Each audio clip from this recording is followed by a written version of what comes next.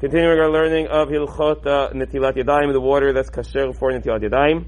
So there's a concept known as Maim Sruchim. So Maim Sruchim are not allowed.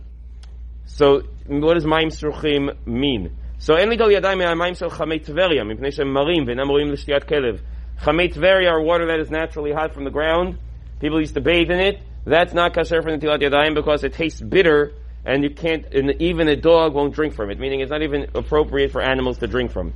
So any type of mayim sruchim, so okay, so fine.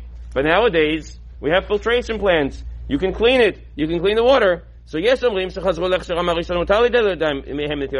who say, okay, the whole reason you couldn't do it was because it was gross. Now it's no longer gross, and therefore it is considered to be permissible. In Israel, they have wastewater management plants where they take actually the wastewater and they. So seawater is the next thing. Just one moment. Seawater is next, but this is like really wastewater that they're using, and they can actually purify it. It's not supposed to drink it, but in theory you could. Also, if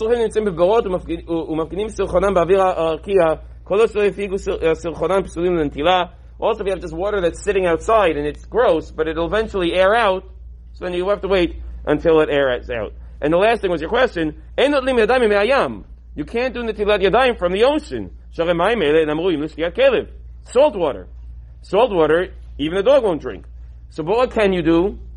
Because it's an ocean, you're doing Netilat Yadayim as Netilah, but you could do it like it's a mikveh, because the ocean is a valid mikveh. So you could use the ocean as the mikveh, meaning it's different. Right? Because it's kasher for a mikveh. If it, or another mikveh, I would not drink the water from our mikveh, has chlorine in it, don't do that. And